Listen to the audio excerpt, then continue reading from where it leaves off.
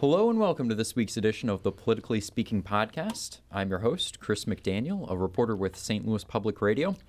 Joining me in studio in St. Louis, Jason Rosenbaum and Joe Manis. And joining us from Jefferson City through the magic of radio is Senator Kurt Schaefer. Yes, he's a Republican from Columbia. The Berkeley of Missouri. The Berkeley of Missouri. But he is, I think, the first Republican in modern history to win re-election to the Senate in a district representing Boone County. So he's made quite a bit of history in his short tenure in the legislature. So beautiful Columbia. Jason and I both went to Mizzou, and I really like Columbia. It is a nice place. I love Columbia. Yeah. I tolerate Columbia. No, it's a nice I place. love Columbia too. Yeah. So, but Columbia is having some growing pains lately, but they'll get it worked out. Yeah, we won't ask you to opine on that. We'll have the mayor on eventually. But the senator and I have known each other for many years. I covered his first race for the state senate. But before we kind of get into that terrible, terrible contest, tell me a little bit about yourself, kind of about your professional career and kind of how you got into Missouri politics. And also what your district and takes also in. what your district is. Yeah, my district, it's Senate District 19, and that includes all of Boone County, which Columbia is the county seat of Boone County, and all of Cooper County, which is the county to the west if you're driving down Highway 70, and Booneville is the county seat of Cooper County. And when I actually got elected in 2008, it included Randolph County, but because of population shifts, it's now Boone and Cooper. I grew up in St. Louis. My father was a doctor at St. John's Hospital, and I came to Columbia. Key question. Where did you go to high school? Parkway West. Okay. Oh, okay. Okay. And so I came to Columbia in 1983 as a freshman, and for the most part, have been here ever since. I met my wife at Mizzou. I was a bartender at the Blue Note all through my undergraduate days. And, she was a waitress next door at Trattoria Stradinova, and so we met. We got married right when we graduated, and moved away to Vermont for 3 years, where I got my my law degree as well as a master's in environmental law. I went to law school for environmental law, and they have a top program in the country, really. It's a wonderful program. And so we were in Vermont for 3 years, and when I graduated, we came back, and I started working as a prosecutor in the Attorney General's office. Now, the big thing that I wanted to ask you, and I kind of jokingly said this beforehand, but you actually you were in Manchester for a while, and you're well acquainted with the factory records, essentially. That's true. And the reason I'm interested in this is I'm a huge New Order and Joy Division fan, and to find somebody who's in Missouri politics who actually knows who they are is kind of rare. So, so can you kind of elaborate on that a little bit? Yeah, when I was 19, first of all, I worked and saved up money, and then when I was 19, I took off, and I basically traveled through Europe living out of a backpack. And when I started running out of money, I went to Manchester because I had some friends who were from Columbia that were living in Manchester. And so I got a job. I tried to get a job at Factory Records as a bartender, but they were completely above board. And without a work permit, they wouldn't hire you. But they did direct me to the bar next door, where I was a bartender, where I did become a bartender, where you could work for cash in hand. And that was back in the 80s when frankly, everyone in England was on the dole.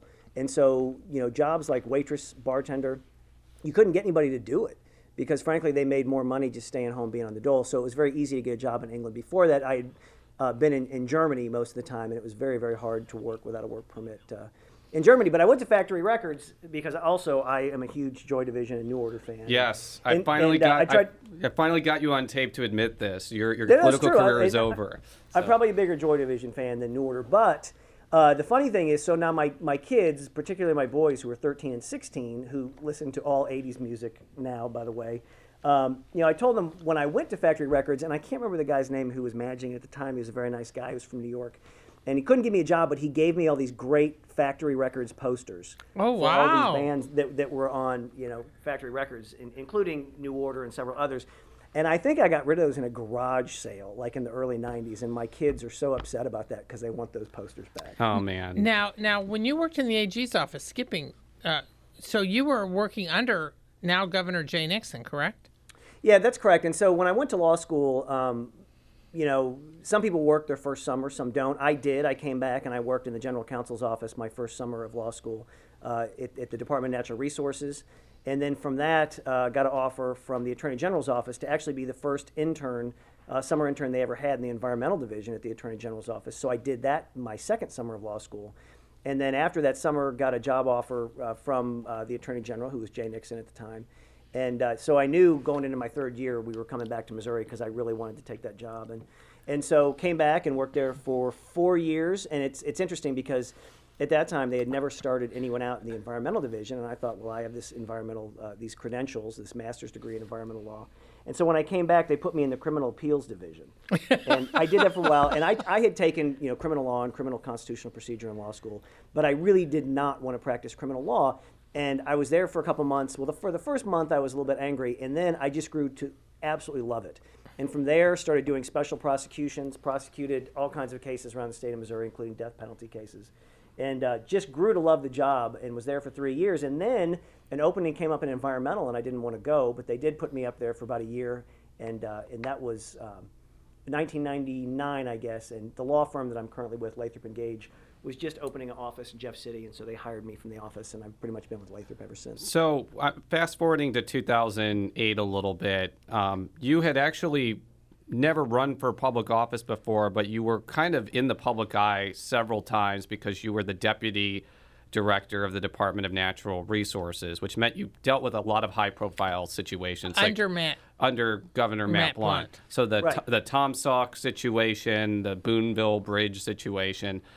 It was kind of a situation like, even though you had never run before, you were still kind of in public service because you were in the executive branch. And as I kind of alluded to before, you jumped into the race against incumbent Senator Chuck Graham, who had never lost an election previously, but had just had some, let's just say, issues with a DWI charge that kind of hamstrung him a little bit.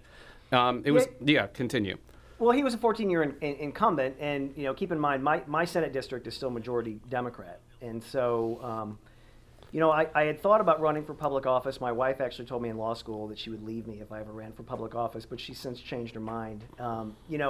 Being a prosecutor, I think really caused her and myself as well to understand what it means to be in the public sector and doing public work, and so we actually really grew to be very comfortable with it and to be in a position to run. And so in 2008, when an opportunity presented itself to run for Senate, and Jason, as you said, having not run for the House or anything before, it's a little bit unusual to come straight out of the box and run for Senate. But I've given legal advice to several governors and been a prosecutor, and decided it was time basically for me to take my own advice rather than giving it to other elected officials. And also, our kids, we have 3 kids, and they're in the public school system in Columbia, and as they were getting older, we started getting much more concerned about, what we were going to do for them in terms of public education and a lot of other things. And so it really drove me to run. And so when I ran in 2008, I was only the second Republican ever to win for that Senate district. There was one guy before me, a senator named Larry Marshall, who served one term back in the 1970s. And then we won by, I think, 2 or 3 points. Yeah, I was just going to say, I actually pulled up the article from that night. I called it one of the biggest upsets in recent local political history. And here's why I said that. I didn't do that just flippantly. You have to remember that 2008 was the election cycle in Boone County where Barack Obama's people were putting in a lot of effort and people. He had just come to Columbia. He had 2 weeks come before the to election. Columbia. Yes. You had a situation where there was a competitive congressional race there where Judy Baker was also marshaling forces. And you had a situation south of Columbia where Chris Kelly was running pretty strongly against Ed Robb. Under usual circumstances, all that confluence of Democratic activity probably would have made it difficult for a Republican to win, even against an incumbent who had been through some controversy. Yet, not only did you win by 2 percentage points, I believe you won Boone County and Randolph County outright. Hence the reason it was one of the biggest upsets in local political history. So yeah, and it was interesting to see because Randolph County is more Republican than Boone, and so we thought we'd win that, and those results came in first, and we did win by a pretty good margin. But then we carried not only all of Boone County, but the city of Columbia as well, which is something that nobody thought we would do. But I think a lot of that goes to the fact that my wife and I and our family, we've been in Columbia a long time, and we know a lot of people in the community. So I think when people were making that vote, it wasn't based solely off of just TV commercials or mailers. I think people knew who we were, and I think they supported who we were, including a lot of Democrats. And so we won that. It was a little bit different story when I was up for re-election in 2012. That was a much larger margin. Yes, you defeated Mary Still by a pretty larger margin. But we could go. Actually carried, in that 2012 cycle, carried Boone by the same margin that Governor Nixon carried Boone by. So there Really? you go. That's interesting. About 16. So there you go. So we could probably go into memory lane for hours, but we do want to kind of transition into kind of more current things. You are the chairman of the Senate Appropriations Committee. You've actually been chairman, I think, now for 5 or 6 years, if I'm Yeah, is that this correct? is the 5th year, and so next year should be my last year. So yeah, it'll be six budget cycles as the chairman, which in the time of term limits is unprecedented. Yes, that is. I think it had to take a lot of events for that to happen. I think that Senator Nodler was the appropriations chair, and he stepped down to run for Congress. I think then Senator Mayer became appropriations chair, and you were the vice chair. And then when he became pro tem, you were next in line to become appropriations chair. It is unusual because that's one of the top committee posts to have, and usually you get it right around like your 4th or 5th year. So getting it in my second year was a big deal. Yeah. So kind of to parlay into current events, the budget, or the governor has kind of released his initial budget. Your committee will have a pretty instrumental role in shaping the final product. What's kind of your general thoughts on what the budget situation is and what the governor wants? I don't think the budget that the governor presented to us is really a realistic budget. He basically gave us a budget that says, if you do Medicaid expansion, I'll fund public education. I'll fund all these things like domestic violence shelters and other things that we funded in the 2015 budget. But if you don't do Medicaid expansion, I won't do it. And that's budget by hostage, particularly using kids and other more vulnerable portions of Missouri as hostages. And we're simply not going to do that. I think we're going to go back to really a lot of the things that we had in this year's budget, the 2015 budget, and look at all those things like money for kids with autism, money for domestic violence shelters, rape kits for kids, the cyber crimes task force, all those things that we funded, many of which the governor vetoed. We overrode his vetoes in September. He still continues to withhold that money, and we believe that money should be spent on what we appropriated it to. And so if he's not going to do it in 2015, I think we're going to go right back to those things in 2016 and make sure that money's in there. Now, there's a couple interesting things about this budget proposal this time, is because this is after Amendment 10 is passed, which to simplify, reduces the governor's powers a bit regarding withholds and line item vetoes, because it does give the General Assembly more clout as far as overriding. And he does have it. I was there at the briefing that Budget Director Lubring had, and basically all of his proposals, instead of in one pot, like here's my budget proposal, it was actually 3 pots. There was his budget proposal, then there's his supplemental budget proposal, then there's the bond proposal. And so you almost have to add all the stuff from all 3 to get what he's really proposing.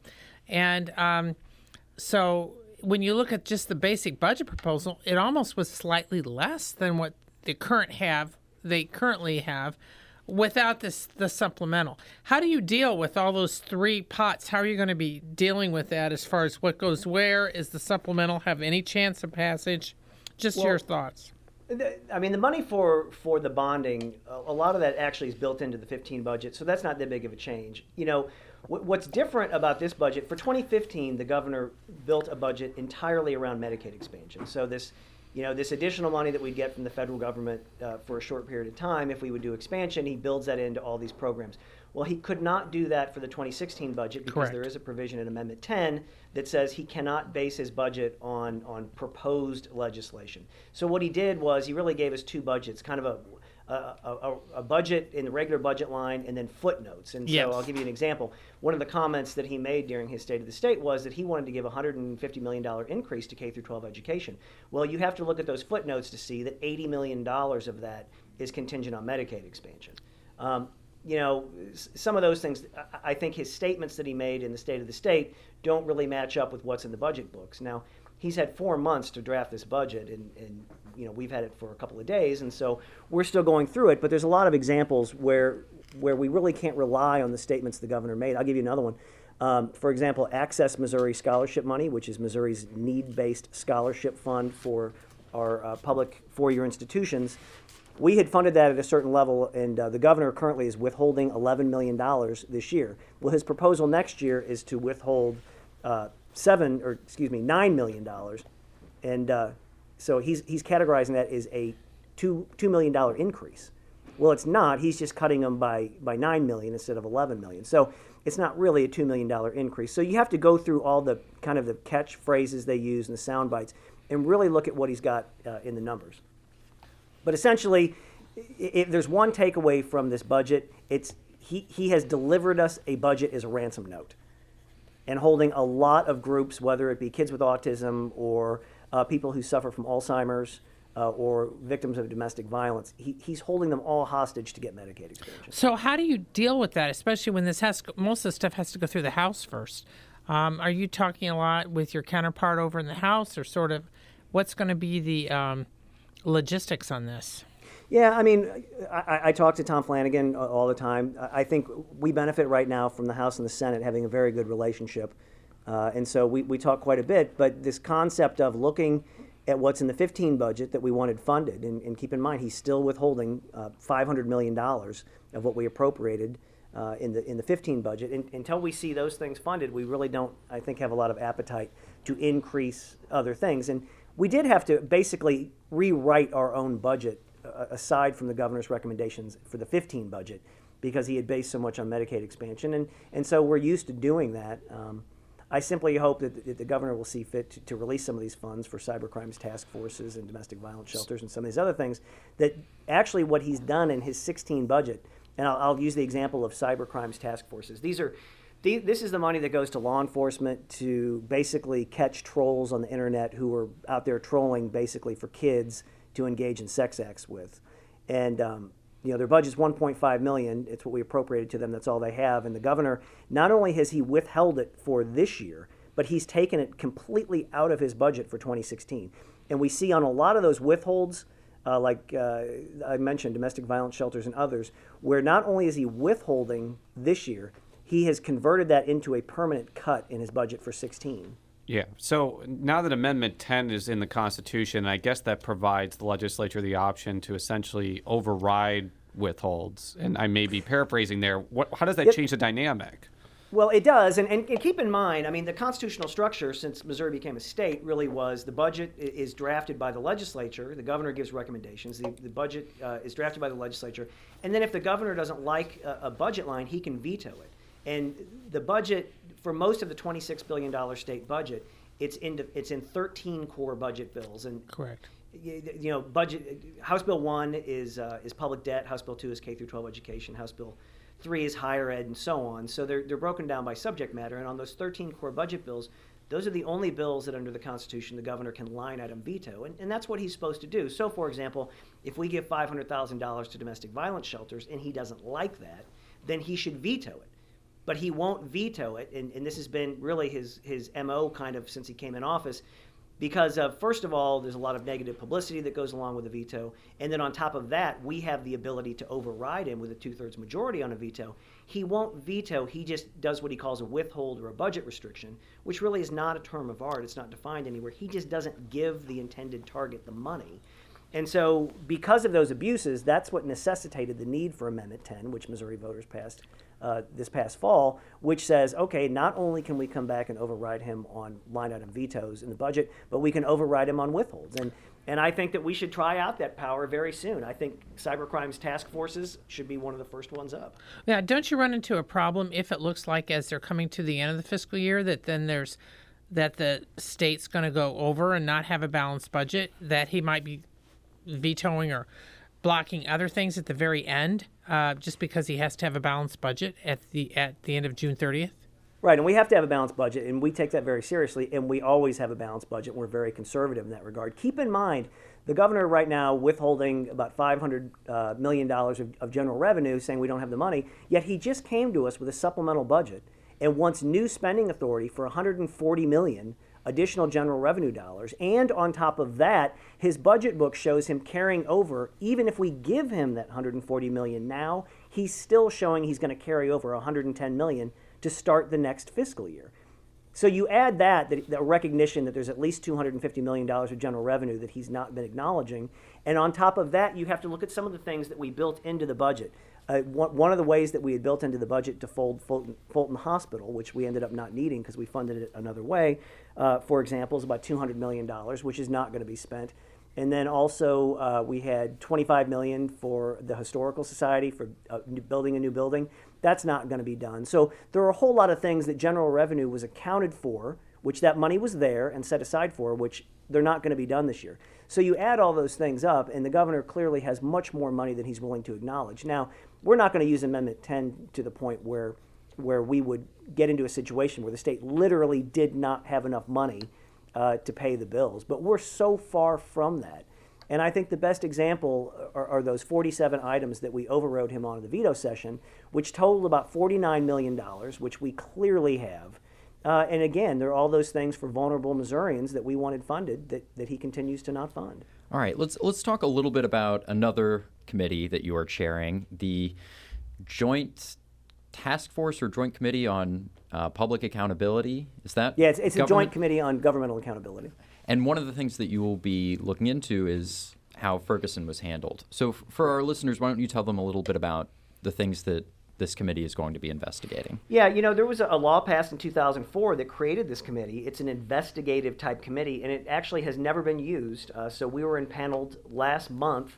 It is a bipartisan joint House and Senate committee. So we've got Republicans and Democrats, House members and Senate members, who were put together by the Speaker of the House and the President pro tem of the Senate to look into the response to Ferguson. And a lot of this comes as a response. If you remember back in December, the governor was going to call us in for a special session to ask for more money to respond to Ferguson, yet we had given him $19 million of emergency money for exactly this purpose. And at that point, we were showing that he still had about, I think, $16 million left.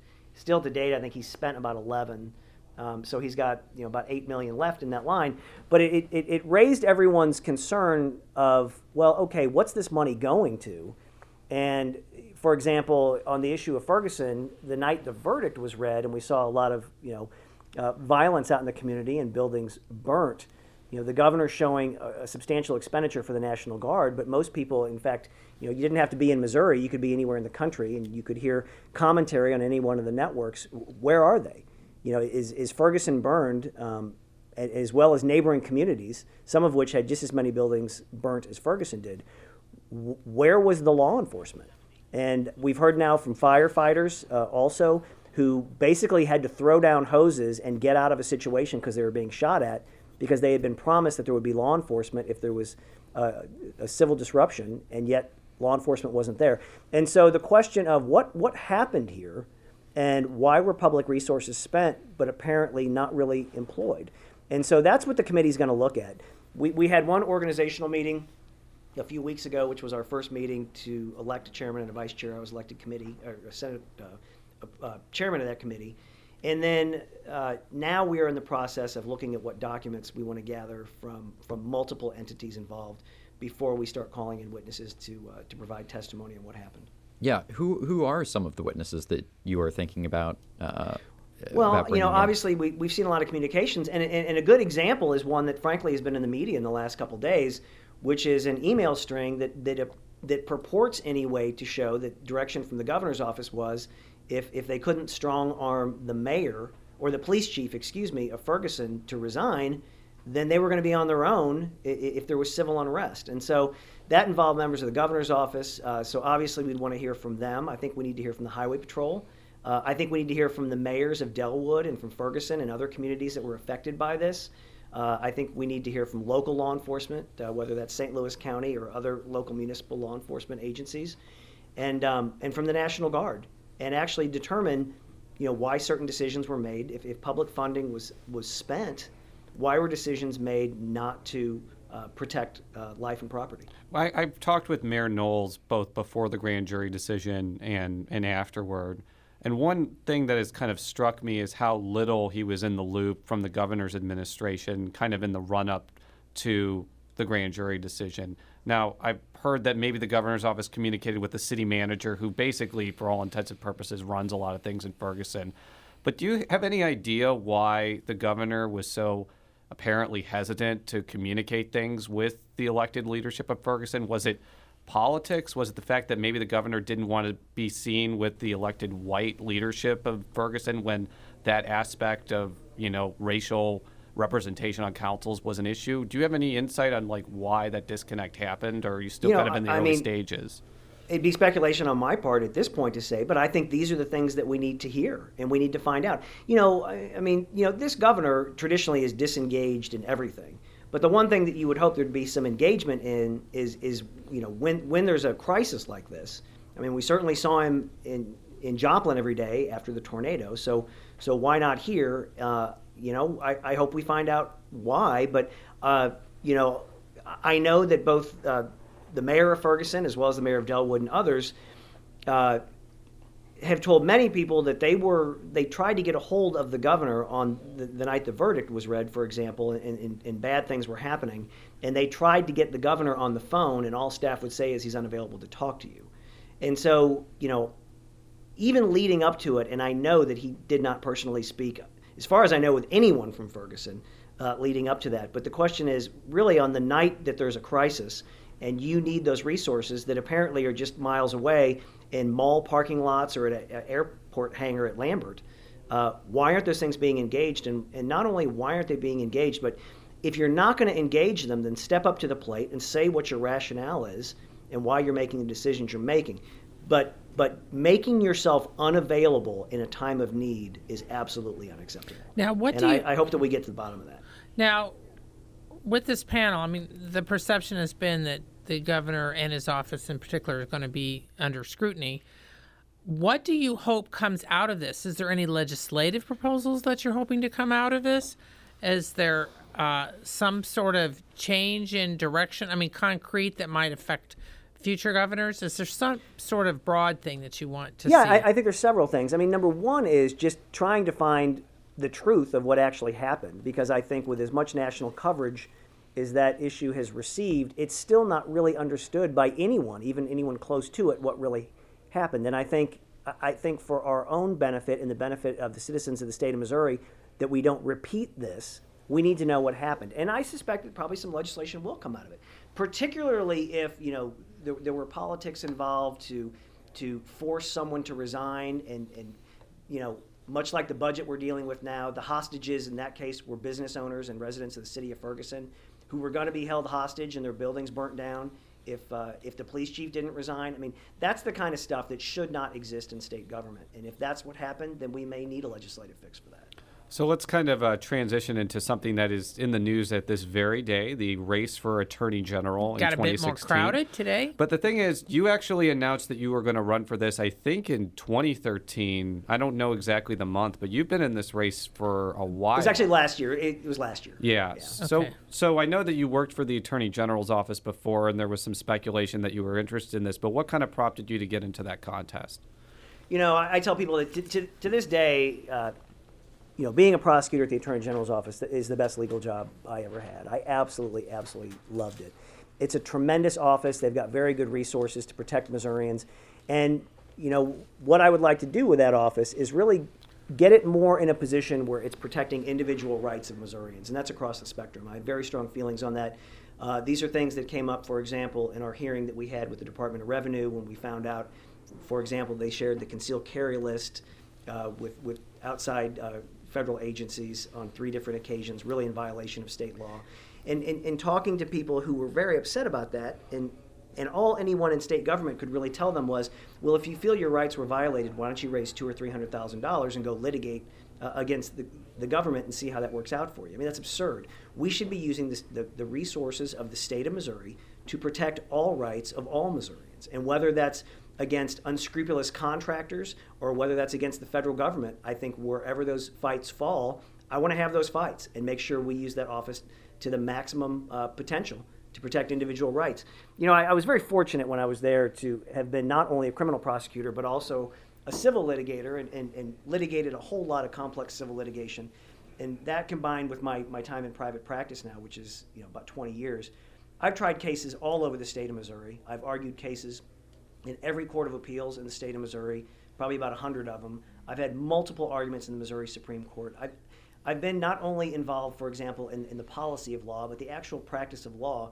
And I think that office really takes somebody that understands how all of that comes together to really make sure we're protecting Missourians.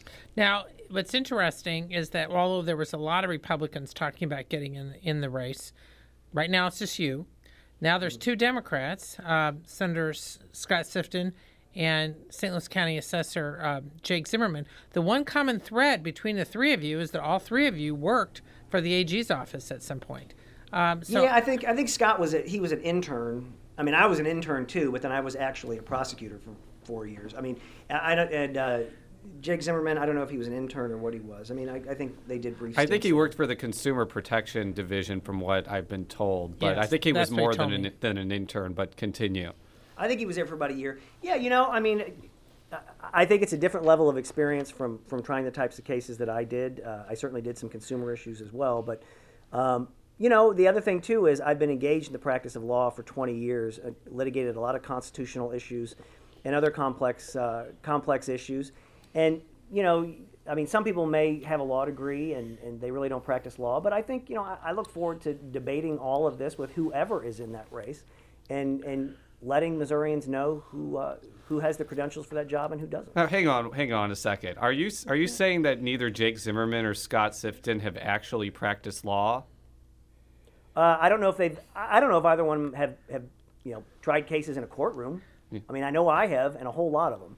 Well, and I know Sifton's that I've been a argued lawyer for probably 15 100 cases in the Court of Appeals and multiple cases in the Missouri Supreme Court. I can't tell you what they've done, but you know what? That's what I look forward to discussing out there on the trail when we're talking about who's best qualified. So basically, it's going to for be a the job. giant lawyer off about who's the best lawyer to be. Never mind. Well, Never mind. quick question. Do you expect other Republicans to get in? Because actually it was interesting that then House Speaker Tim Jones decided not to do it.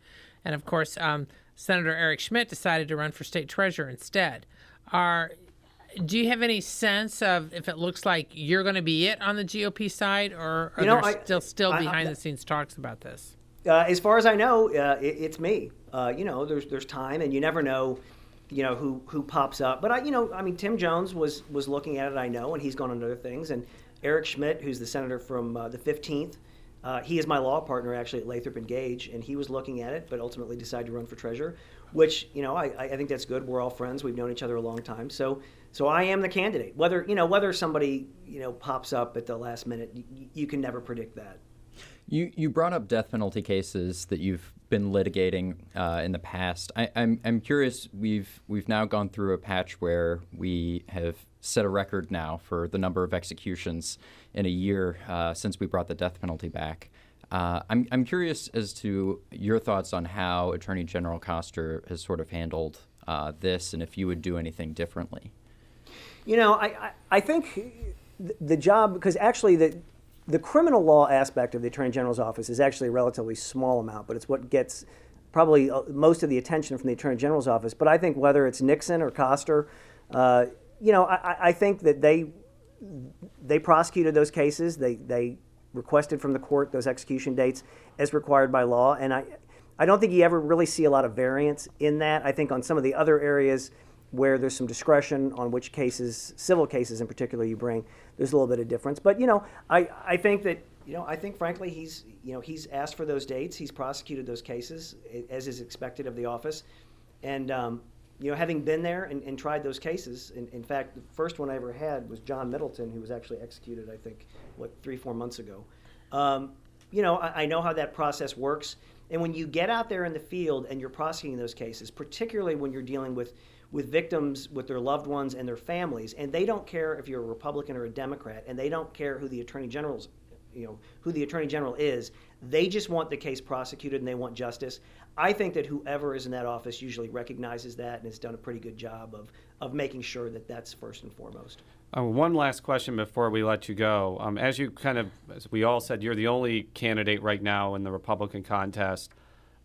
If somebody else does get in, is it possible you could be vulnerable to a challenge by the right, considering that in your Senate campaigns you've talked often about, and campaigned with moderates such as John Danforth and talked about being a moderating influence in the Senate? Or do you think that you're viciously conservative enough to win this primary if there is one?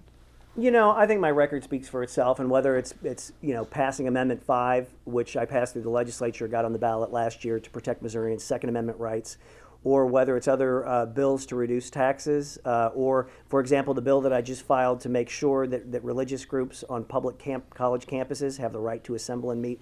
I think my credentials speak for itself, and those are more issues that I look forward to debating with whoever's in that race. Absolutely. All right, I'm going to close this out here. You can read all of our stories at stlpublicradio.org. You can follow me on Twitter at @CSMcDaniel. Jason, you can be followed on Twitter. Jay Rosenbaum. And Joe? At J Mannies, that's JMANNIES. And Senator, I believe you have a Twitter account as well. Yeah, at Kurt U. Schaefer. Yep, that's right. Well, we'll be back next week. Until then, so long.